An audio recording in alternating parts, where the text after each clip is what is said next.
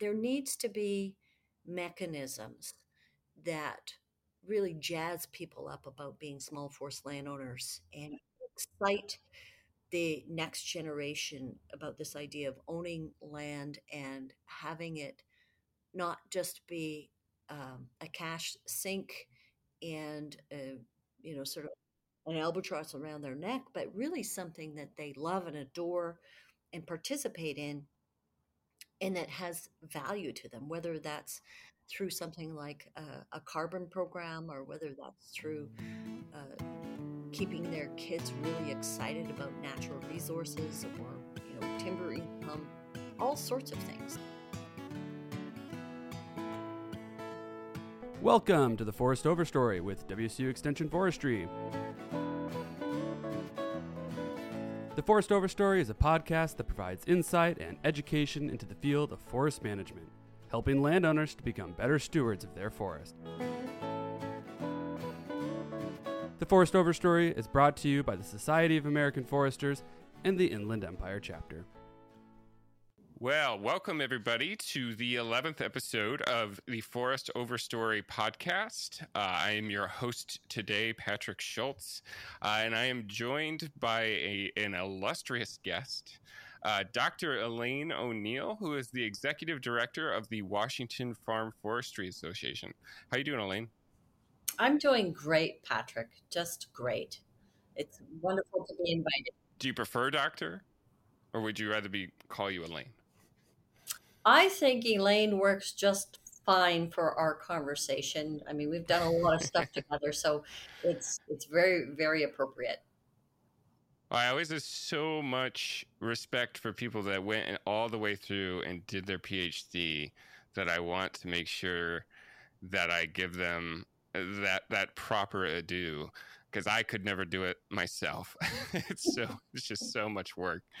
And maybe that's a good place to start. Maybe you could tell me a little bit about your background in forestry and what your research was on, and where you're from and how you got interested in forestry. Give us the whole life story.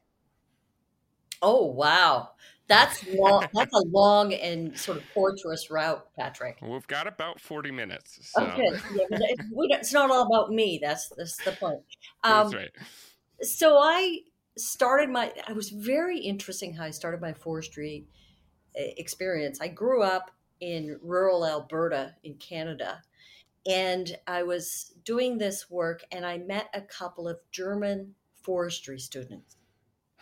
So they'd taken a year off, and they were out riding through the wilderness, and I got tied in with them. And they said, "You should be in forestry. You would be a perfect forestry. Forestry would be perfect for you." And I'd never really thought about it before then. So then I was entering university that fall, and I ended up switching majors. It took about a year. And I did my undergraduate work actually at the University of British Columbia. Graduated in 89 and spent about a little over 12 years out there doing every kind of thing you could imagine. I lived in a fairly rural area, and which meant there was a lot of opportunity. I did everything. A field forester could do. I did everything. And I worked for industry. I worked for government. I worked for tribal interests. I worked for consultants. And then I got the research bug, and I came down to the University of Washington. I was interested in working with small landowners, and I got tied in with something called the Rural Technology Initiative, and actually did my master's work looking at the impact of the the proposed regulations on small forest landowners. And I met a bunch of small forest landowners at that time, including the person that recruited me for this job here as the executive director. And then there were some issues that emerged out of that regulatory situation. And I started doing some work looking at the impact of bark beetles. It turned out impact of bark beetles and climate change, mountain pine beetles specifically. And so that led to a PhD, which you're right, it was an enormous amount of work. But really, really interesting, because when you start to unpack the fact that we have been looking at climate change impacts in our forests and different parts of our forest for in my history since the mid 90s. And then you ask the question, what are you going to do about it? And that led into some additional work where I really started looking at carbon and carbon impacts and how forests and wood products tie into that piece. So I've done a lot of work in that space. Um, then I ended up running an organization that is a consortium of multiple universities that look at the carbon impacts of wood, the environmental performance of wood and wood products. And then I got headhunted to back to my first love, which was small forest landowners. Um, and now I'm in this perfect place of being able to bring all of those passions together, bring the forests and the people, um, and this whole issue of how do forests serve as part of a solution to climate change together. And we're going to talk a little bit about that and what we're doing at this moment, but I think it'd be worthwhile maybe to start at the beginning of WFFA. That's enough about me. Let's talk. Let's talk Sure, about. of course. I do want to backtrack just a little bit because I always really enjoy asking people in this industry how they got into forestry. I think everybody has a unique story. I love the idea that you just met two German foresters. Forestry students, Forestry two student. women Yeah. forestry students, and I never would have thought of it. And then these two people show up on my doorstep, literally, Mm-hmm. and we did some horse packing into the wilderness, and I spent it was like, yeah, these are my kind of people. It was I perfect. love that. Yeah, I had a similar sort of serendipitous. I had to take a summer class. I needed to get some sort of science credit out of the way, and I took a wildflower identification class that happened to be taught by a forester. And he and I just developed a relationship and talked a lot, and he convinced me to go off to forestry school. And it's just one of those things. Not a lot of people know of forestry as a profession, and then you get plugged in. But what I'm really curious about too, because you said you had a natural draw towards working with small forest owners, which I also feel that way. And I'm just curious, what was behind that, do you think? I don't know. I like working with people and I like working with forests. And it, maybe one of the things when I think back of all of the other things that I've done is that the opportunity to do unique and novel things is more likely to occur with a small forest landowner Yeah.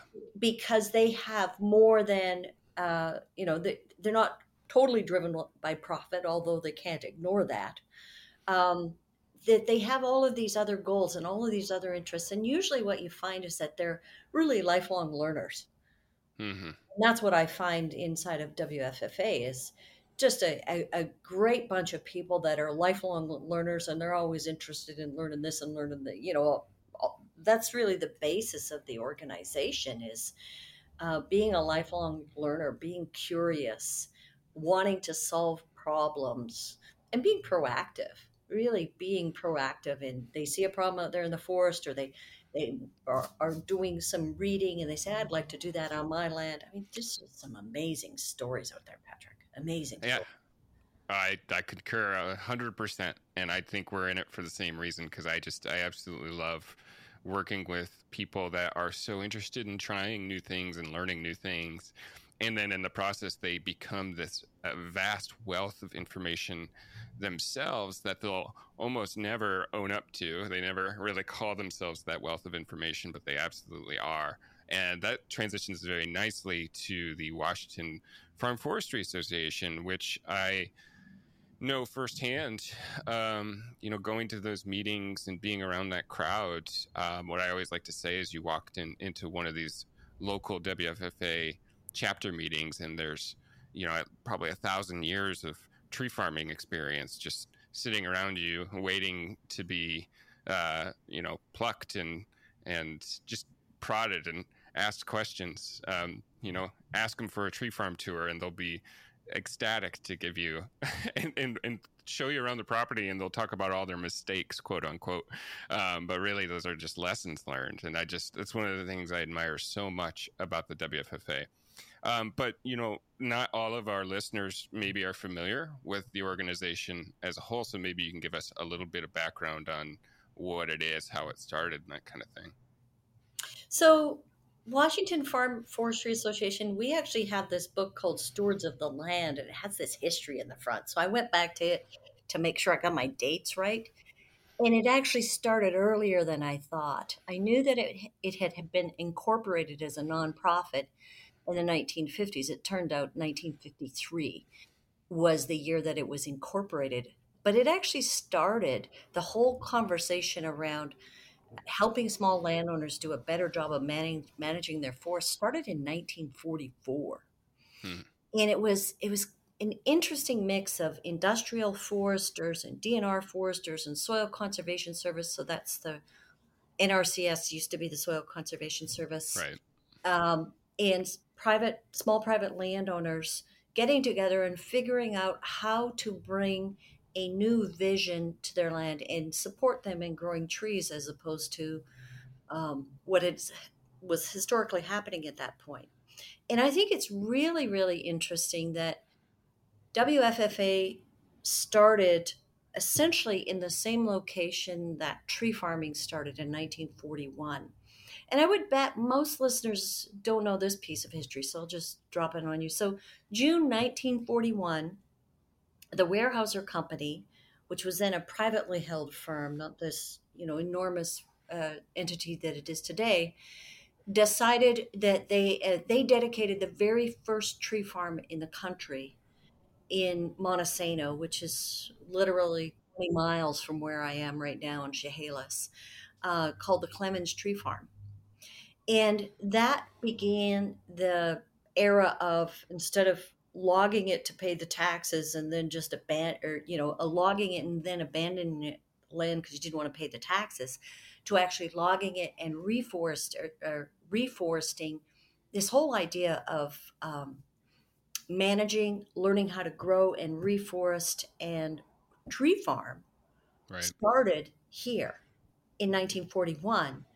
And in 1944, so this is only 3 years later, folks were saying, well, we've got a lot of people that own small parcels. We need to help them figure out how to do this too. So in that sort of intent and that mix of private landowners who may or may not have forestry background and people with professional and technical expertise is pretty much represents even the mix of people we have today. A lot of people like myself, I'm a small forest landowner, but I have this technical knowledge. But we have most of our members don't have that technical knowledge, but they have a passion for trees and they have a passion for doing the right thing. And so they're trying to understand and learn how to do better with what they have. I think that's the hallmark of the organization is since the 50s, it's how do we provide education and information to these folks? And, we've worked with WSU Extension a lot. We've worked with DNR a lot. We've worked with the other universities a lot. And every entity, the NRCS and the conservation districts, they all have their core elements that they can provide to landowners, but there's nothing like seeing it firsthand for yourself. And that's where our community of folks who have probably tried and failed so many times, it's just, they'll all admit there's just so many failures. Here's what I did, here's what not to do. But if you're going to try it, at least try it this way. So maybe it won't fail quite so bad. Maybe it'll work for you, It's just a lovely community to be involved in because they're so willing to share what they know. I call it neighbor helping neighbor. Yeah, absolutely. It's become, whether it was the intent or not, or just a byproduct, but it's become this very organic peer-to-peer learning opportunity. And I love I love that the attitude that I encounter at a lot of those twilight tours and things, like we mentioned already. A lot of landowners just pointing out all the things that they did wrong and have learned the hard way, and that's, I mean, I just can't get over how valuable that is. I don't want to undercut what we do at WSU Extension. Of course, we're certainly a great education and outreach mechanism, but being able to hear it from someone who's done it and been doing it and is doing it, is, and seeing it on the ground is really key. And that's why, well, that's why we partner with WFFA. That's why WCU Extension and WFFA is a tight partnership, because we can work off of each other, and benefit from that. And I'm always thrilled, especially now that I never say, I don't like saying post-COVID, because that's dangerous, right? But at least things are changing and getting better, and just seeing all the twilight tours popping back up again. And I really encourage anyone listening to go look up their local chapter and try to participate in one of those. I would agree. And I think if there's one thing that came out of the last 2 years of not seeing anybody, is how much fellowship there also is. It's Yeah. education and it's information, but it's also a community of folks who, if you're a small forest landowner, you love trees and you're concerned about them being healthy and all the rest of that stuff, this is your community. You know, they even if they have vastly different views of what they want their forest land to look like than what you want your land to look like, when you get in one of these meetings, it's all about the trees. Yeah. Look at this and look at this, and there's so much excitement, you know. So that's been the staple and the mainstay of WFFA for, you know, next year will be 70 years. Wow. So I think we're going to have a party. We should, yeah, absolutely. A big blowout. Yeah. But you know, so there was all of that piece, and it's very much, I'm going to say, organic and localized to these local chapters. We have 16 chapters. Some are more active than others. Mm-hmm. Some have a larger population. And I mean, if you look at Washington State, you can kind of expect that. There's some parts of the state that have enormous numbers of small forest landowners. Northeast Washington is one of them. Southwest Washington is another. Right. And then there's other parts of Washington that have fewer number, because more of the land use is, say, in public land or in large industrial or something other than forest. And so you have this, in every case, you have somebody who's interested in sustaining this fellowship and this community around this idea of forestry and forest land ownership. So that's, you know, that's a pretty cool thing. Now, that's the chapter level.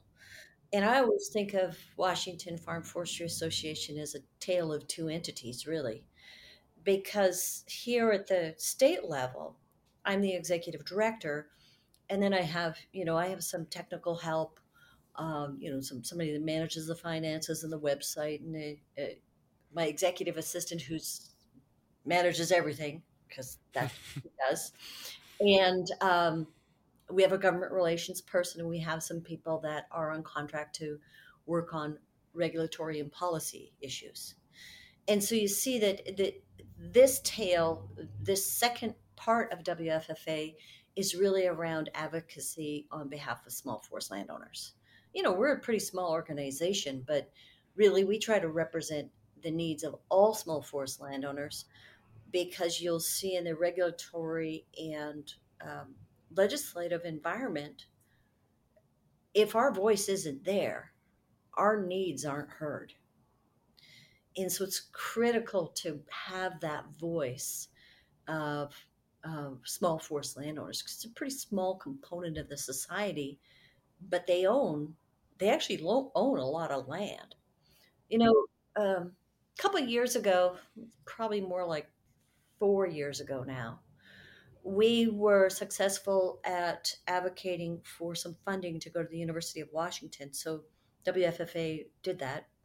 We wanted the University of Washington School of Environmental and Forest Science to update a database that back in 2000 2004, I think we were instrumental in getting the funding to develop that database of small forest landowners to understand some metrics around how many landowners are they, where are they, how much land do they own, do they have issues with regulatory, sort of things around conversion, all of those kinds of issues. And it turned out to be a really fascinating report,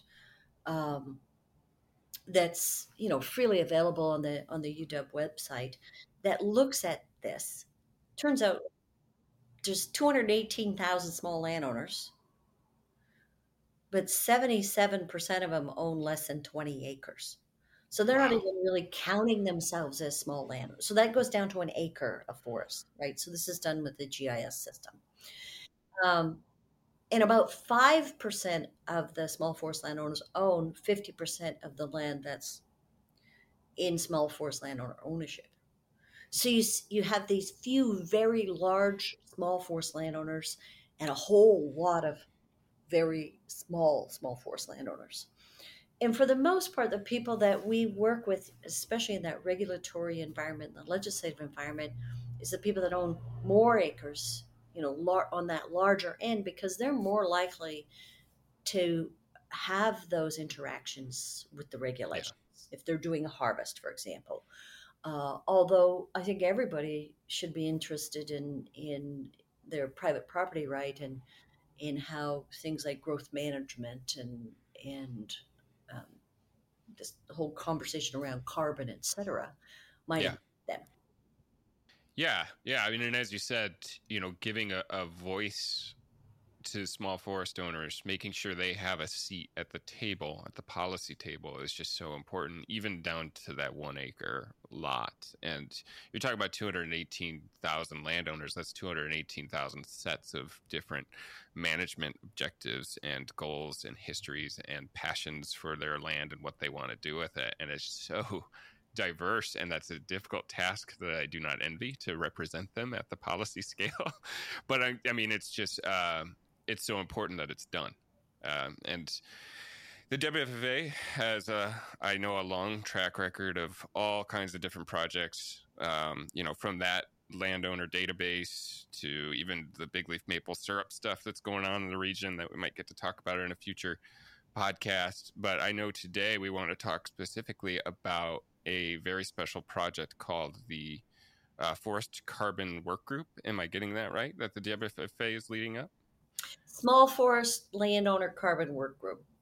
There's some more words in there, but so you gave me some information on it. It sounds really fascinating, because I know this is something that in my work with small forest owners, everybody's asking about this, because they see it on the horizon as an inevitability, that the carbon that is growing on their land be valued for what it's worth, and someday, I hope, it will be. And I know I won't try to explain the program for you. I'll give you some space to tell us a little bit more about what that is and what you're hoping to do with it. Okay. Well, I think I'll start with the history of it. So WFFA, there's another organization that we call it our sister organization. There's quite a bit of overlap in membership, but it's not 100%. And that's the Washington Tree Farm Program. Mm-hmm. I think at the beginning I talked about in 1941, Weyerhaeuser started the American Tree Farm System. And since that time, the American Tree Farm System has morphed into an organization that's really of and for small forest landowners. It's a certification system of and for small forest landowners. Weyerhaeuser would no longer be eligible because they're enormous, right? I think they're the Sure. largest forest landowner in the world, at least in the country, if not in the world. But the Washington Tree Farm Program is a certification body for small forest landowners. So if you see those signs about wood, water, wildlife, and wood, water, wildlife, and recreation, I think, on the signs. And those are, it's a different level of certification. And so we work with them pretty closely. And we had sat down, I think it was fall of 2020, And we said, carbon is on the horizon. What do we want if anything shows up in the legislature? And we had talked a bit with the American Forest Foundation, which is the overarching group that handles this American tree farm system for the nationally. And they had this pilot program that was funded by one of our West Coast entities like Microsoft or Amazon. Can't remember which.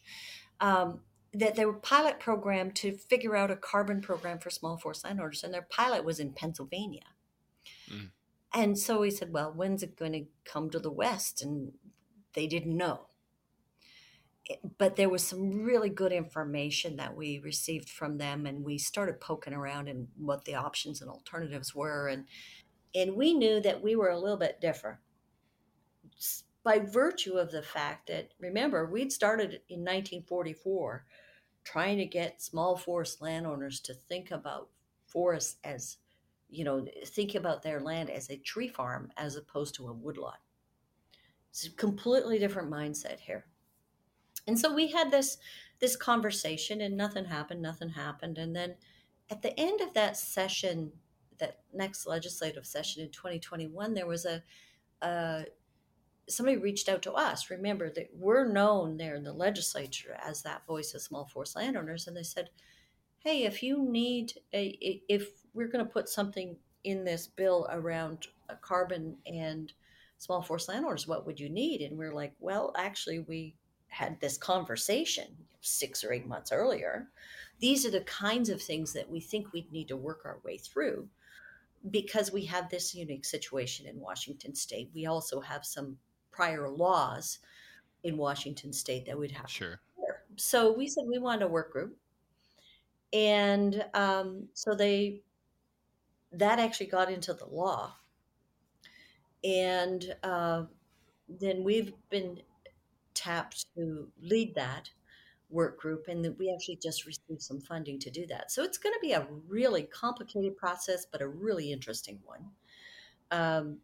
Because I come from this background that has an understanding of the science of how all these pieces fit together, how forests and wood products and all of these other elements fit together. And we have prior legislation that says you got to account for that in any kind of climate bill. So I'm like, oh, how are we going to do this for small forest landowners?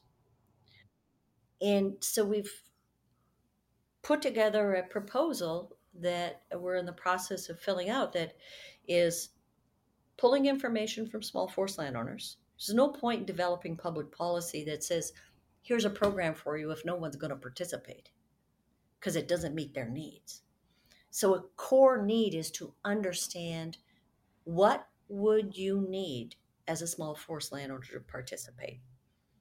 And, think about 216,000 from 1 acre to probably 5,000 acres.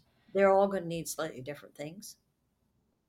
But to get a group together that can work their way through that, bring in the science information. So we've tapped into the UW again. They have some really cool ideas about how to be able to quantify change on the landscape. And we've tapped into them. We've tapped into an organization that looks at how that will be able to track what happens to the wood that small forest landowners grow, and what's the variability in the amount of wood that comes off of small forest landowner holdings. And then we've tapped into a bunch of different, we have a bunch of different ways for small forest landowners to participate. I want to talk a little bit about that. I'm hoping small forest landowners will hear this and say, hey, I want to be part of that. We're looking for a diversity. And I think that's really important, because when you think about small forest landowners in this state, the first word that should come to mind is diversity. Diversity of mindset, opinion, goals, objectives, dreams, how long they've owned it, all the rest of that. And so that means they're all going to need something a little bit different. And if we don't capture that diversity, either in the work group or we want to do a survey, a broad survey. We want to do some focus groups, which is a little bit more effort.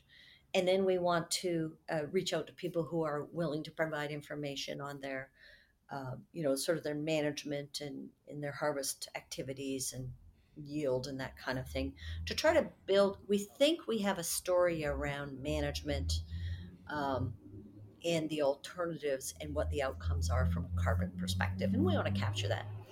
And then, of course, we have interest in hearing what other stakeholders would view as important in these kinds of programs. So we're also reaching out to them. And it's been fascinating, the kinds of folks that are sort of popping out of the woodwork that are all of a sudden interested in coming up with novel ways of approaching this, because the current carbon programs for large landowners will not work for small landowners. Sure. Can you speak a little about why that is? We actually did a podcast, a webcast, a webinar, online webinar education thing for um, small forest landowners back in January. Had one of our folks who has done a lot of work trying to figure out how to make this work on his place, and it's mostly about transaction costs entering into the market. A lot of times, it's about limitations on what else you can do with your land, and there's just a whole lot of uncertainty around, is this just a Ponzi scheme? Yeah. Which, that's really not fair to the people that are providing these kinds of services, but that's the kind of concern that's coming up. And so to be able to get that kind of get all as much information as we can and haggle our way through it in a work group that's built of and for smalls with some, technical support.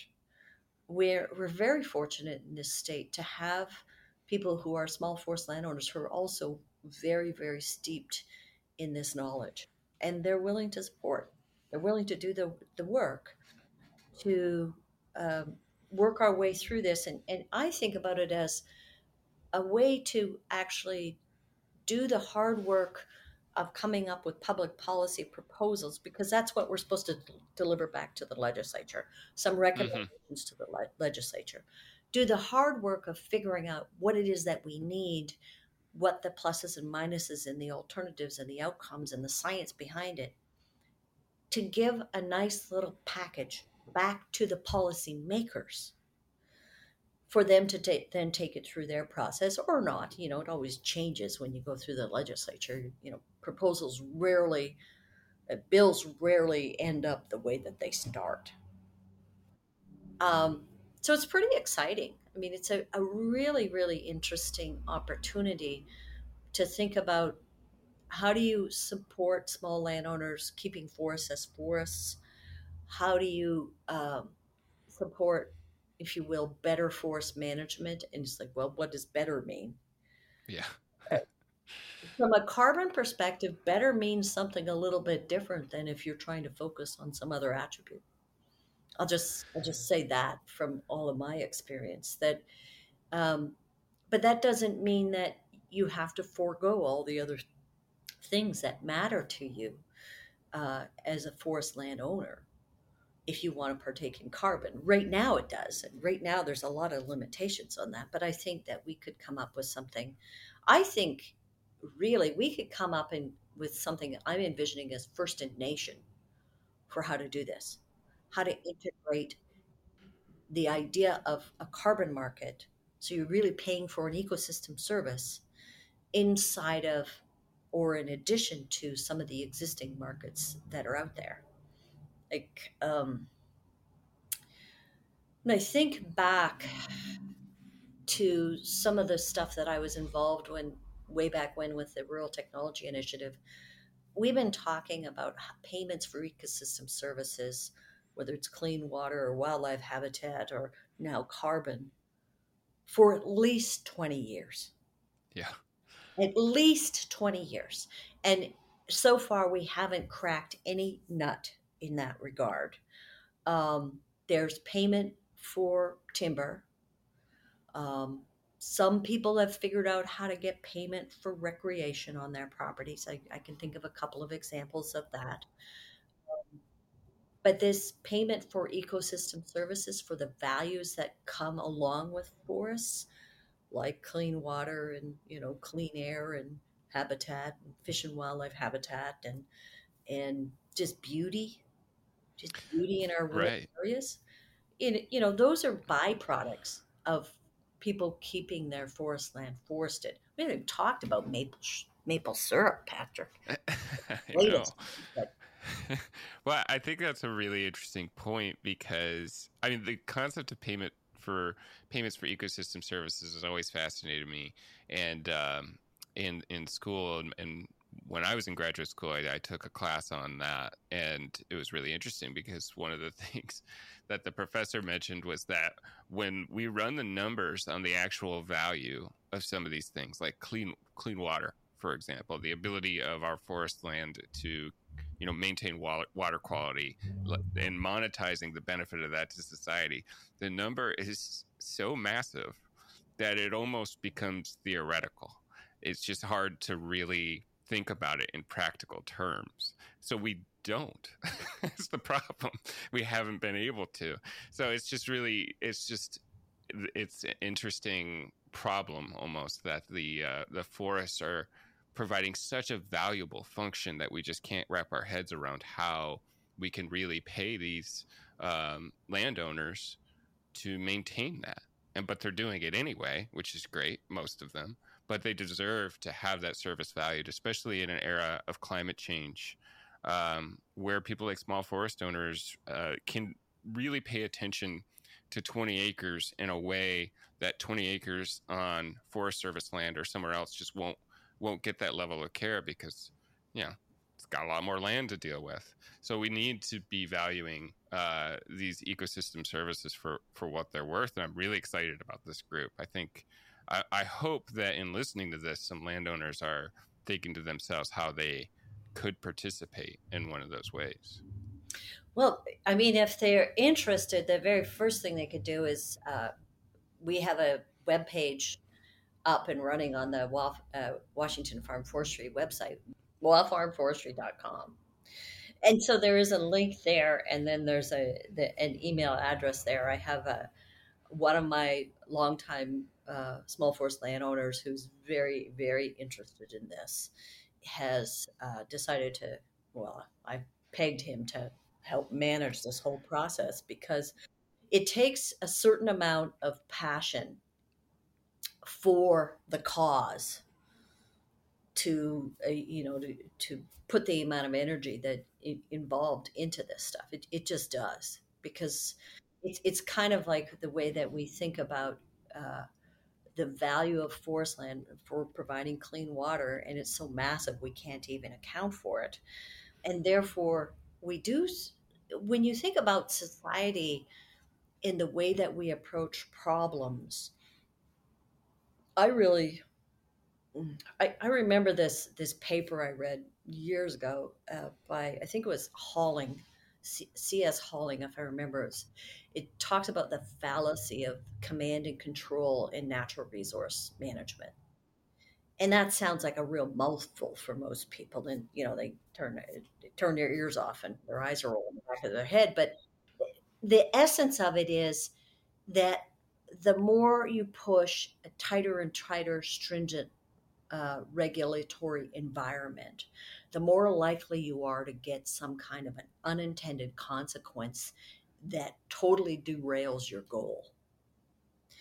And I remember this fabulous presentation. This was quite a few years ago, from one of my major professors who then went on to lead the forestry school at Yale, where he was talking about the incredible opportunity offered by having a diverse group of small forest landowners uh, scattered around communities. It was Chad Oliver actually gave a fabulous presentation talking about this and talking about the diversity of small forest landowners actually being a core part, a key part of the future in terms of maintaining biodiversity in our lowland forests, because that's mostly where we're situated, more in the lowland forests. And because we have such diversity of goals and objectives, you're never going to see a uniformity of management. And the other thing that in his long and storied career and his observation, just like mine and yours, is everybody tries they keep trying stuff. They do different things, and that's where your innovation comes in. And so the innovation is really what's going to lead to, I think, long-term sustainability of these forests.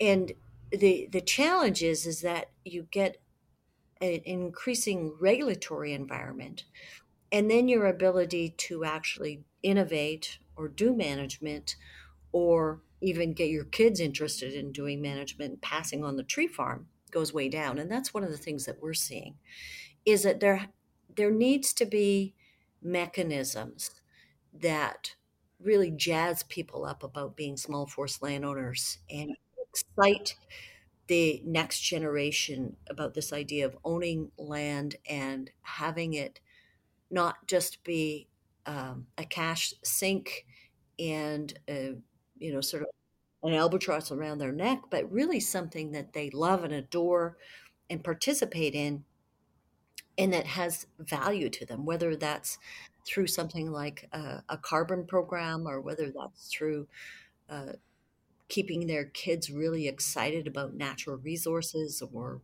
timber income, all sorts of things. But the most critical thing, part of that, I think, is keeping forest land forest. And to do that, you have to keep small forest landowners jazzed about owning forest land. That is the challenge. And I think that's a challenge for WSU Extension. It's a challenge for us. And it's really, but it's also a great opportunity, especially with Yes. all these people wanting to move out to the country. Hmm. We're wide open. They can come join us. wildfarmforestry.com. Well, I could not agree more. And that was very well said, and so well said that I think we will call it there, especially on that last call to action there. Wildfarmforestry.com. There you can find some more information about the carbon work group, ways to participate, which is just, it's really exciting that something like that's happening here in Washington. And I hope it will indeed be the first of the nation pioneering innovation around carbon management for forest owners. So thank you, Elaine. Really appreciate you joining for this podcast. I'm sure we'll have you on sometime down the line to explore whatever else WFFA is doing next, or talking about what they've done in the past. It's such a great organization. Would be wonderful when we get all this work done to come back and say, hey, this was the process we went through, because I think that might be as interesting as the outcome, and also help people understand why we got to the outcomes that we got to. And here's the opportunity, sign up, or encourage your legislator to vote for it, or wherever we end up with it. All right, absolutely. All right. Well, thank you, everyone, for listening to the Forest Overstory podcast, and we will catch you next month.